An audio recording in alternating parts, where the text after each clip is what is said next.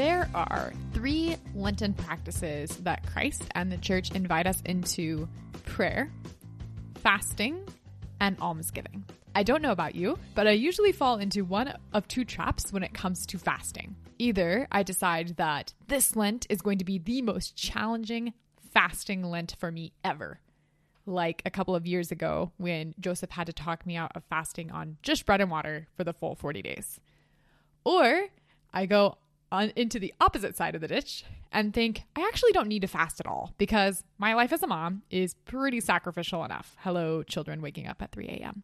There is a virtuous middle when it comes to fasting, and that is what we are here to talk about today. Hey, welcome to Letters to Women. This is a podcast where we explore and embrace what St. Pope John Paul II calls the feminine genius, the unique strength and dignity that we have as women and what growing in that looks like in our daily lives. This is a space where we celebrate the stories of others and the small and big ways that God is working in their lives. My name's Chloe Langer. I'm a Catholic wife and mom living in Kansas City, and I'm hitting record on these conversations during my toddler's nap times and bedtimes, and there's a good chance that you'll hear the dryer running in the background and my kids screaming from a nap time that ended a lot earlier than I'd hoped for. Today I'm sitting down with Kristen Van Uden. Kristen works at Sophia Institute Press, and in this episode we're talking about a new book that Sophia just released called The Lenten Cookbook. But we're not just talking about recipes, and don't worry, we are going to be talking about recipes. We're also talking about fasting joyfully. Yes, that's possible. And the history of fasting in Lent in the Catholic Church and how to approach fasting if you struggled with an unhealthy relationship with food. Before you listen to this episode, I just want to mention that according to the guidelines from the United States Conference of Catholic Bishops, if you're pregnant or breastfeeding or suffering from physical or mental illness, you're excused from fasting from food. I found this line from those guidelines particularly helpful. In all cases, common sense should prevail and ill persons should not further jeopardize their health by fasting. So if you fall into any of those categories, and I've fallen into all of them in different seasons in my own story, I just want to call out the lie that I've believed and that maybe you're wrestling with too. You're not less of a Catholic woman if you're not fasting from food this Lent. That doesn't make you weak. That doesn't make you selfish. That doesn't make you less than. Those exemptions exist for a reason. And the church, because she's a good mother, cares about your health. So if you have questions about your specific situation when it comes to fasting from food, I'd really recommend taking those questions to a spiritual director, a confessor, or a priest. All that being said, whether you're listening to this episode because fasting is maybe something that comes easily for you, or maybe it's one of the most challenging aspects of Lent and you want to grow in joy surrounding that fasting, sister, this letter is for you. Today's episode is sponsored by The Little Catholic Box. The Little Catholic Box is a quarterly subscription box for Catholic women. Each quarter, Erica curates unique and beautiful Catholic items around a spiritual theme. It is so much fun to be a subscriber. I love when the Little Catholic Box arrives at my mailbox. But it's also a blessing to artists and creators and small businesses whose items are featured. The Little Catholic Box only offers a limited number of new subscriptions each quarter, and the current sign-up window is closing at the end of March, which, if you're listening when this episode is released, that's this week. And guess what? Listeners of this podcast get exclusive bonuses each month by visiting thelittlecatholicbox.com/letters. They have something different offered each month for Letters to Women listeners. So head over to thelittlecatholicbox.com/letters to check out the bonus for listeners this month. If you are a fellow coffee lover or you are a major fan of Our Lady of Guadalupe, you are going to love this bonus as much as I do. Again, visit thelittlecatholicbox.com/letters to get all the details. Okay, now here's my conversation with Kristen. I'm welcoming Kristen Van Uden to the podcast. Kristen received her MA in History in 2019, where she studied Catholics living under communist oppression, and she now serves as an author spokesperson for Sophia Institute Press, where she discusses topics in Catholic tradition and sacramental life with the goal of saving souls. Kristen, welcome to the Letters to Women podcast. It's so good to have you on the show. Thanks so much for having me. So in today's episode, we're going to be talking about how to fast joyfully during Lent, as well as how to get out of that cheese pizza rut when it comes to meal planning for those Lenten Fridays. But to start us off, Kristen, can you tell me a little bit about your story as a Catholic woman? Sure. So I am a cradle Catholic, so I'm blessed enough to have been raised Catholic and attended Catholic school basically from preschool through college. So however many years that is. So I have a very luckily solid foundation in everything from church history to mystic theology, the moral life, and just living daily as a Catholic. So I was so blessed that it was just part of the air that I breathed growing up. So frequenting the sacraments at school, developing very early on a devotion to Eucharistic adoration, for example, and just knowing that it's acceptable and okay to be Catholic in the world and to sort of get used to being persecuted as a Catholic, but also having that solid foundation of community as well. My faith has really taken off in a renewed direction after my discovery of the traditional Latin Mass, actually. So I've been attending that exclusively for about a year and a half now. And the graces that I've received in that time have been really like a waterfall, more than I have ever received in my life up until this point. So I have spent the past year and a half really delving deep into the traditional faith and many lost traditions and very beautiful practices, such as veiling, for example, as well as just learning about various saints that I had not encountered before and traditions I had not been made familiar with before. So I'm really excited to keep learning. There's, as a Catholic, our conversion is never really complete, right? Because up until the moment of our death, there's so much to learn. And working for a Catholic publisher has really helped to drive that home for me, because with every new book that is added to our production schedule, there's 5 others that I realize I have not read yet. And it's not possible to read everything, but luckily that's kind of the point of having, Catholic schools, Catholic institutions, and Catholic publishing houses, is that we bring the best and help you to curate the overwhelming task of the lifelong learning as a Catholic. Yeah, that's where I am now. I'm very happy to be working for a Catholic company, and it's kind of a dream job that I get to read Catholic books for a living, basically. So something I could have never imagined. That's so fun. And Sophia, I mean, shoot, this year alone has had such an amazing, good collection of books and just such a variety of different topics. I've loved getting to know the collection that's been put out just this year alone. Oh yeah, it's awesome. We have about 7 or 8 new releases per month, and it's anything from reprints of classic devotionals to history to cookbooks, obviously, children's books, and everything in between. So something for everybody. We really strive to kind of meet all those niche markets. Yes. So let's talk about cookbooks. Sophia Institute Press recently published the Lenten Cookbook, and it is this beautiful collaboration. It's sitting here on my table, and I'm looking at it while we're chatting. It's between Vatican chef David Geiser and Catholic author Scott Hahn. Can you tell me a little bit about the inspiration behind the book, the collaboration, and what someone's going to find when they crack open that book? Sure. So we have actually published several cookbooks with Chef David Geiser before. So a couple of Vatican cookbooks that really draw from his time as the Vatican chef, so cooking for the Swiss Guard and presumably at some point the Pope himself. And this collaboration was something that everyone was really excited about, because not only is it a cookbook, but the recipes are supplemented with these just incredibly engaging and just thought-provoking essays from Scott Hahn. So it's kind of the dream team if you think about it. Like, I've been a fan of Scott Hahn's for a long time, and when he turns his attention to fasting, he not only provides the background and the history of fasting, but also concrete ways to apply it in our daily lives, the joy of fasting, how we can even today draw from the church's ancient traditions. So yeah, it was a great idea for collaboration. I think they work well together, and we worked with the photographer that Chef Geiser had worked with before. So I was talking on another podcast about how cookbooks are almost like coffee tables now, just to read. Even if you don't try any of the recipes, I've got a few of them. I will try these eventually, but I just love looking at them and gaining inspiration from them. And especially with one that incorporates scripture quotes and information like this does. I think it's something that I'll treasure forever, even if I never get around to making all the recipes. There are a lot to make in there too. And I love the variety as well. I was looking through it as I am prepping. We're recording right before the first Friday in Lent. And I was reading one of the curry recipes, and it was like this beautiful photo of a curry a very easy to follow recipe and this quote from St. Ambrose. It's like, where else am I going to find the combination here Right. of beautiful food and saint inspirational quotes? So yes, it's very well put together. So in one of the essays, Scott Hahn points out that when we think of fasting, we think of Lent. So can you tell me a little bit, kind of to set the scene, what is the history of Lent within the Catholic tradition, and how has Lent evolved to what we have today as Catholics? Sure. So Lent is one of those things that in the church, many traditions begin this way, where they are traditionally practiced popularly before they become codified. So I believe it was the Council of Nicaea that actually codified the practice of Lent. But before that, it had been a tradition among Christians from the beginning, drawing, of course, from the Old Testament Jewish practices of fasting.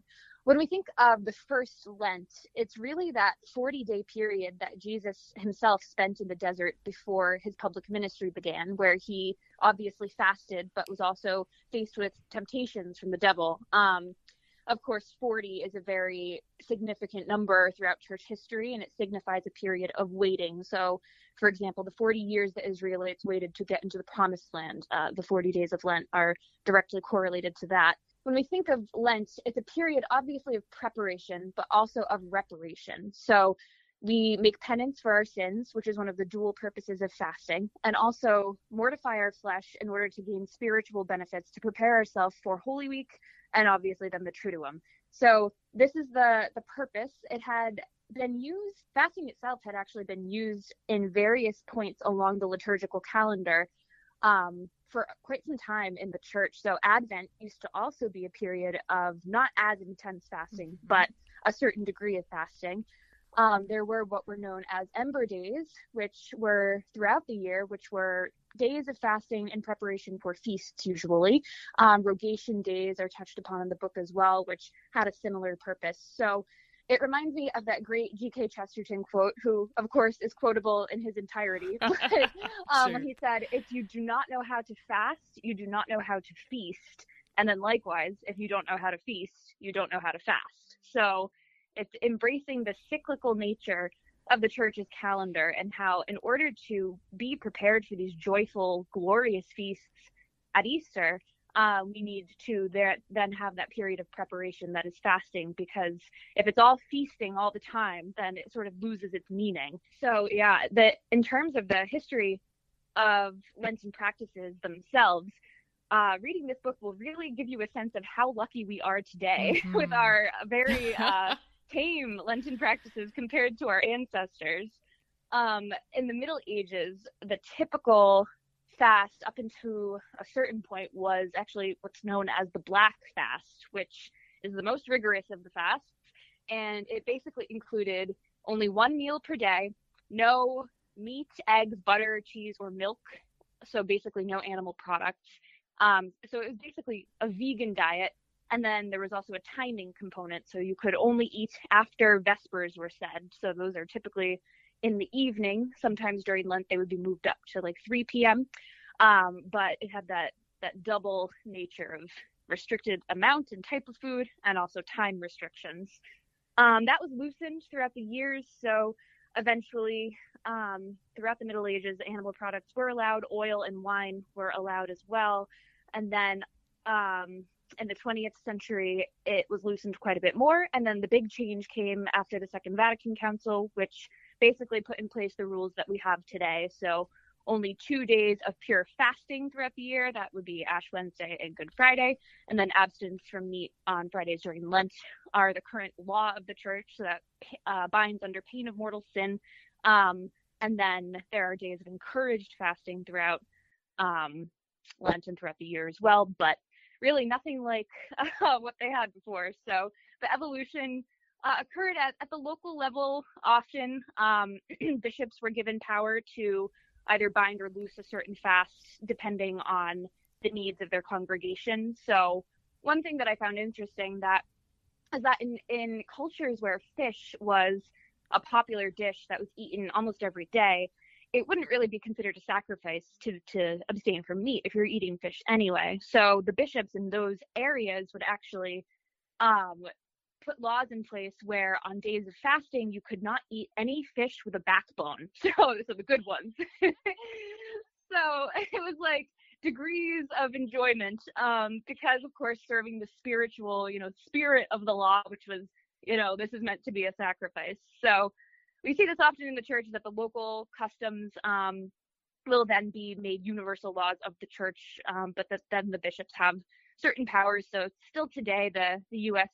CCB has the power to, the big one is the St. Patrick's Day indult, right? Where meat is allowed when it coincides with your corned beef. So we still see that power of the bishops along with the Vatican at play in current Lenten practices. I love what you're speaking into here, because it's a lot of the letter of the law questions that I think come up when it comes to fasting. Things like, well, who should fast? What is fasting? When do we fast? Which I think you've touched on in terms of what we're at currently when it comes to the law of the church. How do we go deeper than that letter of the law and really get also the both and into the spirit of self-denial in a healthy way when it comes to these 40 days of Lent?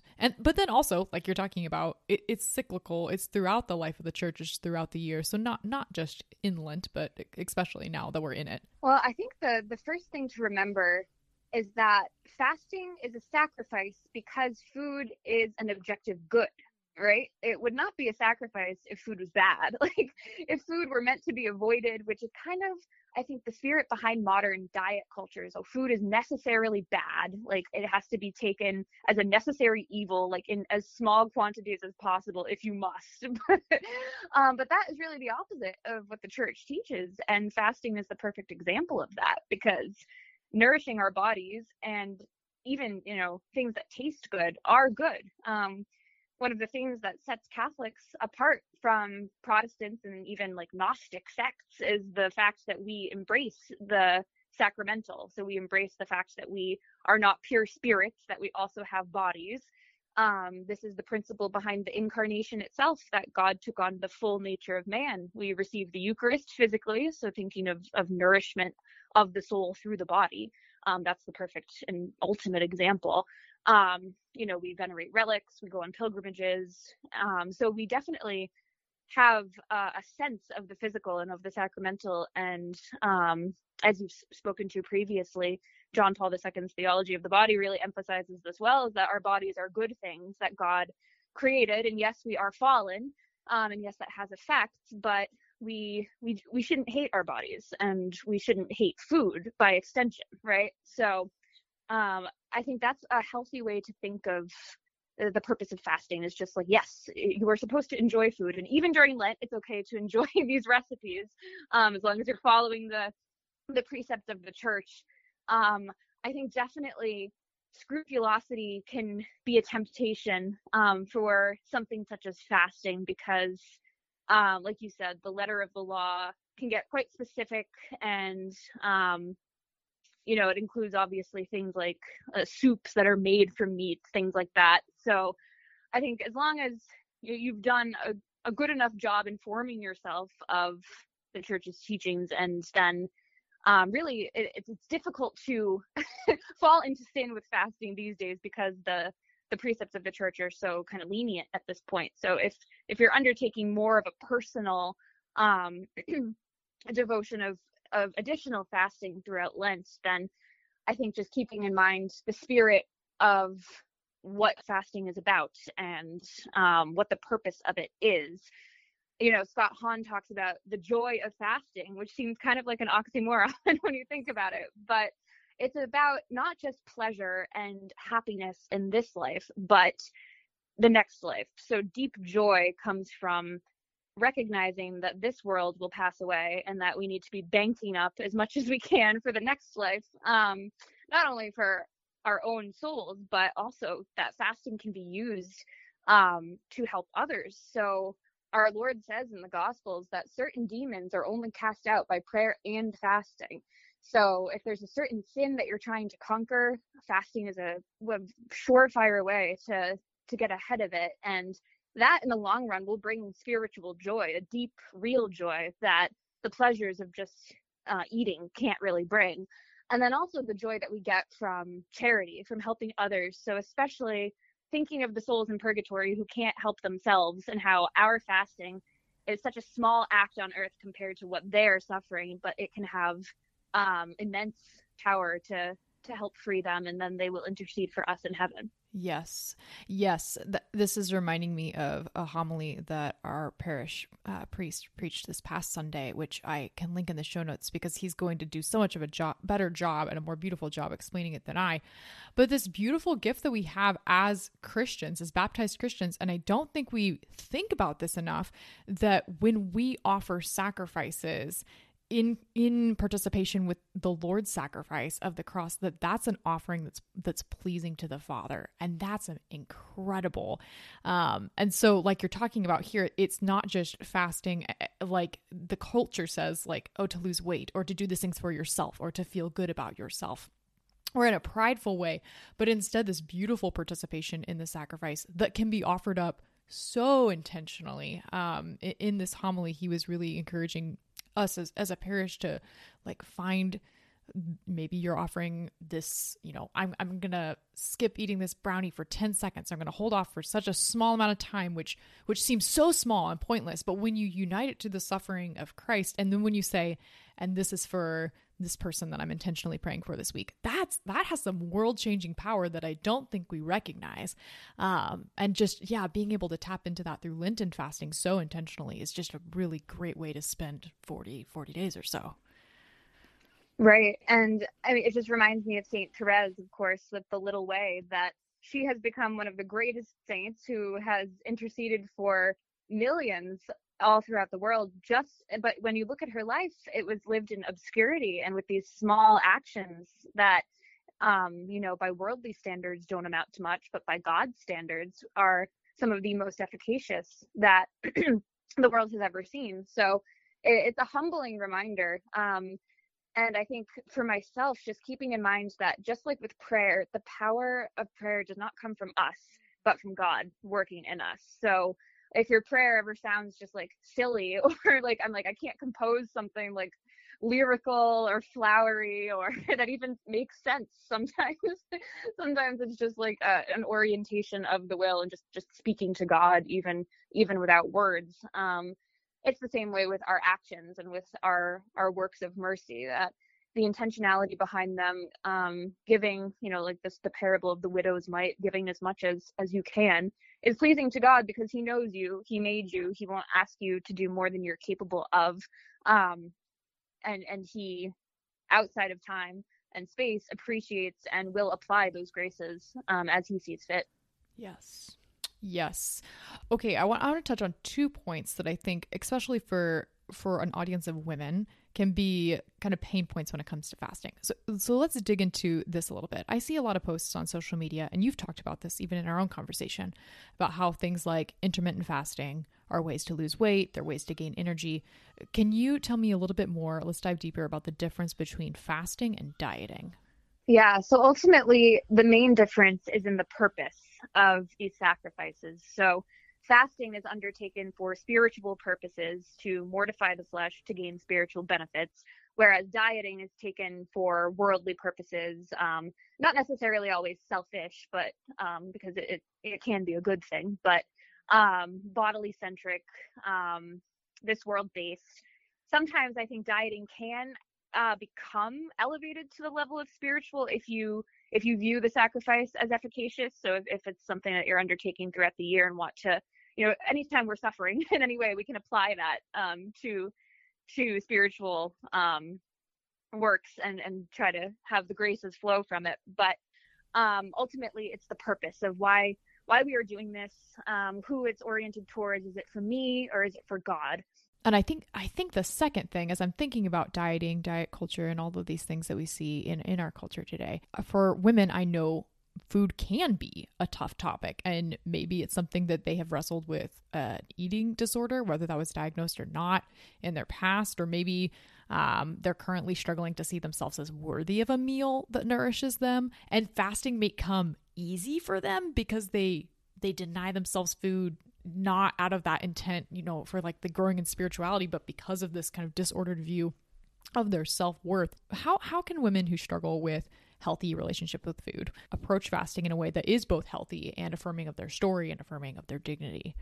Yeah, well, I think the first thing to remember is definitely what we touched on before, that food is a good, and the modern diet culture has just deprivation as its main focus. Whereas I think, and we've seen this trend, luckily, actually take hold even in secular culture in the past couple of years of diets that focus on nourishment rather than pure deprivation. So, for example, like even the keto diet, certain degrees of like raw foods diets, and then to a certain extent, some vegetarian diets as well, they really focus on the goodness of the food and why the amount of food isn't what's important. It's that it contains the essential nutrients for life to sustain your body, to allow you to live in the world and serve God's purpose for you. But yeah, in terms of fasting, when it's something that you kind of do to yourself almost as like a self-harming tactic, something comes to mind that I've been following. You probably follow Emily Stimson Chapman for a while, and she said something that really struck me once when she opened up about her eating disorder, which was that when she looked at the scale, she wanted to see a 0, which is impossible. So that really struck me because I was like, that makes sense. It's not about the food. It's not even about body image. It's about not wanting to exist sometimes. And that's a temptation that, as women especially, which just everything we have to live up to in this culture, whether it be body image or lifestyle or appearance in some other way, often we can feel invisible and like we shouldn't exist. And just the messages we've been told, depending if it's coming from the culture or from certain people in our lives who have not treated us well, or high school or whatever it may be, that sort of nihilistic drive towards non-existence. Something that has really helped me to think through those moments when it's tempting to fall into that like self-hating mindset is that that's actually an affront to God to say that, because he created you specifically, and that was an act of the will. You're not just an accident. Of course, as humans, our parents had co-creative powers that God has given to us as part of our divine inheritance. But like, as obviously as it says in scripture, before I formed you in the womb, I knew you. So your existence is important to God, even if it's not important to you. That's helped me step out of myself to be like, and on those days where you just don't want to continue, like God has a reason for you to be here and wants you to continue. And by thinking, if you can't take one more step further, then before you give up, be like, what is the most radical thing I can do for God right now? That, if I died, in a second, that would be something that you would be proud of doing for him. And I think helping others is a big way to ground yourself and just getting out of your own head. Another thing that I've found helps a lot of people is connecting somatically with the world. So using our sacramentality in ways other than food. So exercising, just exploring, spending time in nature and not on the internet, especially because it's easy when you're behind a screen to feel like you don't exist and that you have no voice. So like for me, I love doing ballet. It's a way to connect with your body and just remind yourself of what you are capable of. You don't have to be an expert at these things. It's just, amateur comes from the word for love in the Romance languages, right? So any sort of creative activity you take, if you just want to bake bread or make art or anything, that's how God designed us, especially as women, with our creativity and just the fertility of our minds and souls in many ways. So you're actually glorifying God through all of those and living according to your true nature.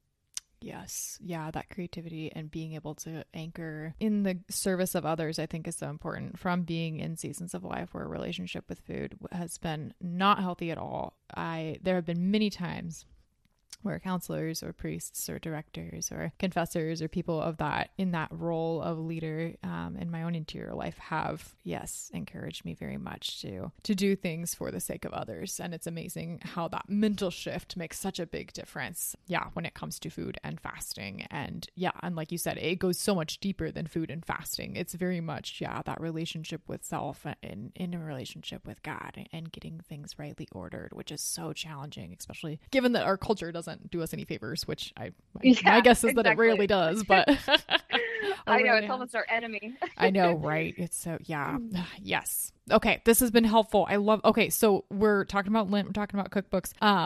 Do you have a couple bookmarked for or a favorite Lenten meal that you enjoy? Maybe from the Lenten cookbook, maybe something from traditionally that you enjoy, or something that you're looking forward to prepping for this Lenten season as we start into it. So I am particularly looking forward to trying the bread in this book. I've been getting into baking bread lately. It's very meditative.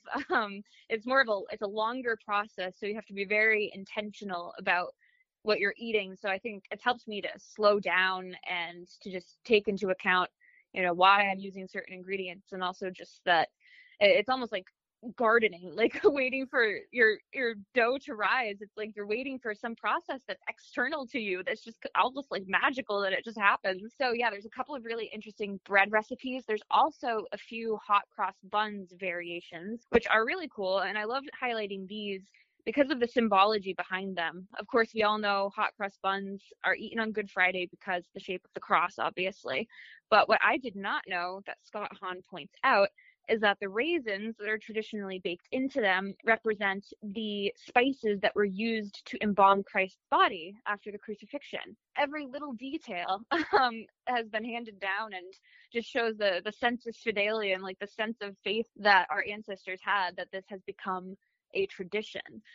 And it's really interesting to think in my family in particular, we have Mardi Gras tradition from the German side, where we make what's called Fastnuts, which are like the best donuts that I've ever had. They're so good. They're not too sweet, but they're just perfect. But just what's really touched upon in this book is how Lent used to be such a communal activity. So everybody, instead of today where we all have our particular like personalized penances that we choose, everybody was going through the same penance of fasting on the same days. So a whole culture arose around that. And we see vestiges of this obviously in things like Mardi Gras celebrations down south, and certain holidays still have processions like Corpus Christi, for example. But the church, especially in Europe in the Middle Ages, used to be really the center of society. And so it's really interesting to me to see how that translates into these recipes, where everybody would have known what that symbolized, and every local baker would have had that available, because Catholicism, obviously particularly, used to be so just ingrained into the mindset of everybody. It's neat too to think how, especially as women, there can be that revival of traditions, like something just as simple as hot cross buns that have such a rich, beautiful thing. Whether that's making them with your kids, if you have kids, or making them with friends and inviting people over, and how that can be something that you can enter into this Lent as well. Because I think you're right. There is something that's a little bit missing when we're just kind of doing our own thing. It's very American of us doing our own thing. Very individual. Yes, we're gonna white knuckle our way to Lent, and instead opening up your home, even when you're hungry. And there is such a beauty and a camaraderie in that shared sacrifice. And yeah, I think we're definitely missing that when it comes to today's culture, for sure. Right. Because even just with Ash Wednesday, I'm sure we all got you've got something on your forehead. Yep. Living in this secular world. So yes. I can only dream of living at the height of Christendom, but I suppose all of those times that we're made fun of are counting towards something.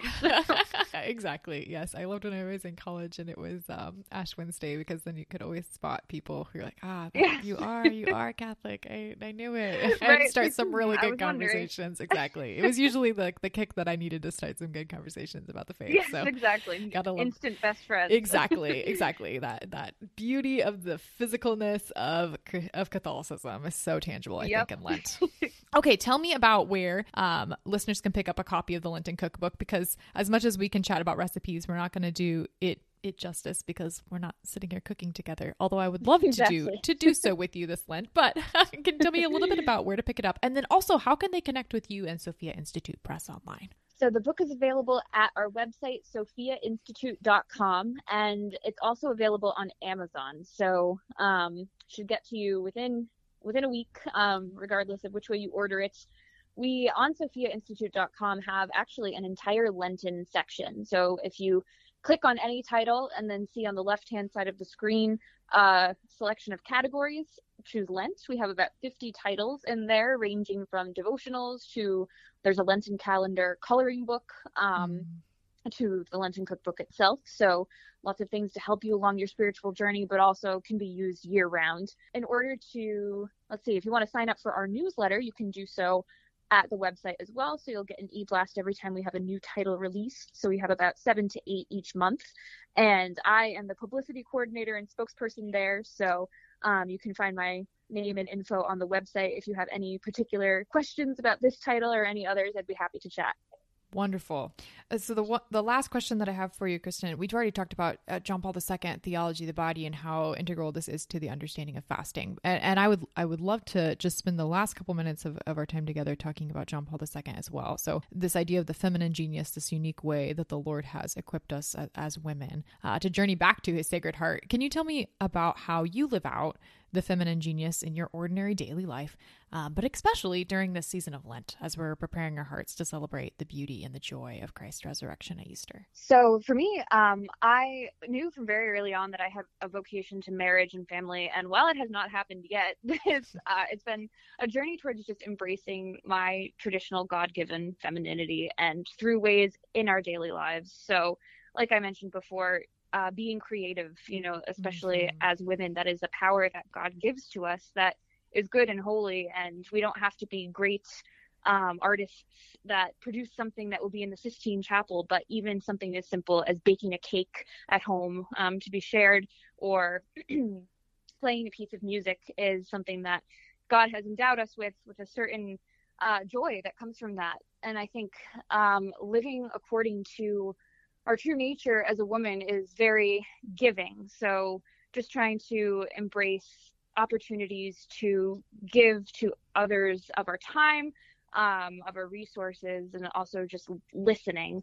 I think that that's a valuable skill that, especially in the age of social media, I have found is completely lost. So it's something that I definitely try to incorporate with my friends, and just I find just like sometimes random people will come up to you in public to tell you their life story. So being like the Blessed Virgin to everyone that we meet is kind of our ultimate vocation as women. And there's a variety of ways that can be played out. And we have so many saints as great examples of that. But asking what God wants for you and ultimately saying yes the way she did, I think, is something that theology of the body captures so well. Kristen, thanks so much for sitting down and chatting with me. I love the way you're recording on this on a Thursday night, because you have me totally ready for Friday when it comes to the cooking that needs to be done around right. this house. Some inspiration. Maybe you will try the octopus. Probably not. Let's probably be honest. It will not be that one. Maybe in when I'm feeling super adventurous, I might think about it, but it will probably be curry. Let's be real. I'll think about it. Well, thank you so much for having me. If anybody tries that, let me know. I'd love to see pictures. Seriously, I want to know that in the real life. Well, thanks so much for coming on and chatting. This has been delightful. Yes, thank you, Chloe. God bless. Thanks for listening to this week's episode of Letters to Women. Check out the show notes for my conversation with Kristen on my website, letterstowomenpodcast.com, or just by scrolling down in your podcast player for links to purchase the Lenten Cookbook. You are going to want to check out the really fun hot cross bun recipes and all the variations in this book, and you have plenty of time to get it before Good Friday. There's also a link to my monthly newsletter, Naptime Notes, where I'm sharing things like my favorite books, which podcasts I'm listening to while chasing little langurs around, or my favorite finds from thrift stores recently. What I have loved about creating this newsletter is that I've gotten to know readers and listeners so well, and it's been a blast sending emails back and forth with old friends and new friends alike, chatting about what we're listening to or what books we're reading. As I am recording this, I'm sitting by my front door and I'm waiting eagerly for the FedEx delivery truck to pull up, because today's delivery is a giant box of my brand new book, Sisterhood, Giving and Receiving the Gift of Friendship. It's published by Our Sunday Visitor, and it's officially out and in the world off my laptop and numerous Google Docs. So there's a link in the show notes to purchase this via an ebook. So if you're an e-reader, you can get access to it immediately. And if you are an old-fashioned paperback kind of person, you'll get a copy on May 2nd. This is a book that I've written for every woman. So whether you're in a steady place with the women in your life, or you're not confident at all when it comes to friendship with other women, I think that each and every one of us have room to grow in the art of friendship. So when you crack open the cover, you're going to find chapters on what makes a good friend good. What does digital friendship mean for us in today's world? And how can we practically take a step back from friendships that aren't honoring dignity? There's also 10 reflections on real friendship from women who you know and love who have been on the Letters to Women podcast. Women like Amanda Weeder, Sarah Burns, Kiki Rocha, and Elizabeth Varga. And you can find out more about that through the link on the show notes or on my website. Stay tuned this summer because I'm going to host each of those women on the show, and they're going to share their experiences with friendship with the women in their lives, and we're going to be answering your questions about friendship. So I'll let you know more details as that gets closer and how to submit your friendship questions. You'll also find a link to the Little Catholic box so you can check out their single boxes, and make sure to use that link for Letters to Women listeners so you get the bonuses for each box. Each month they're including a new surprise for Letters to Women listeners, and during March, new subscribers are going to get a bonus coffee bundle that includes this beautiful green Our Lady of Guadalupe coffee mug from Studio Sen and this Nicaraguan medium roast coffee from Guadalupe Roastery. It is the perfect pairing for your Letters to Women podcast listening, so hit that link.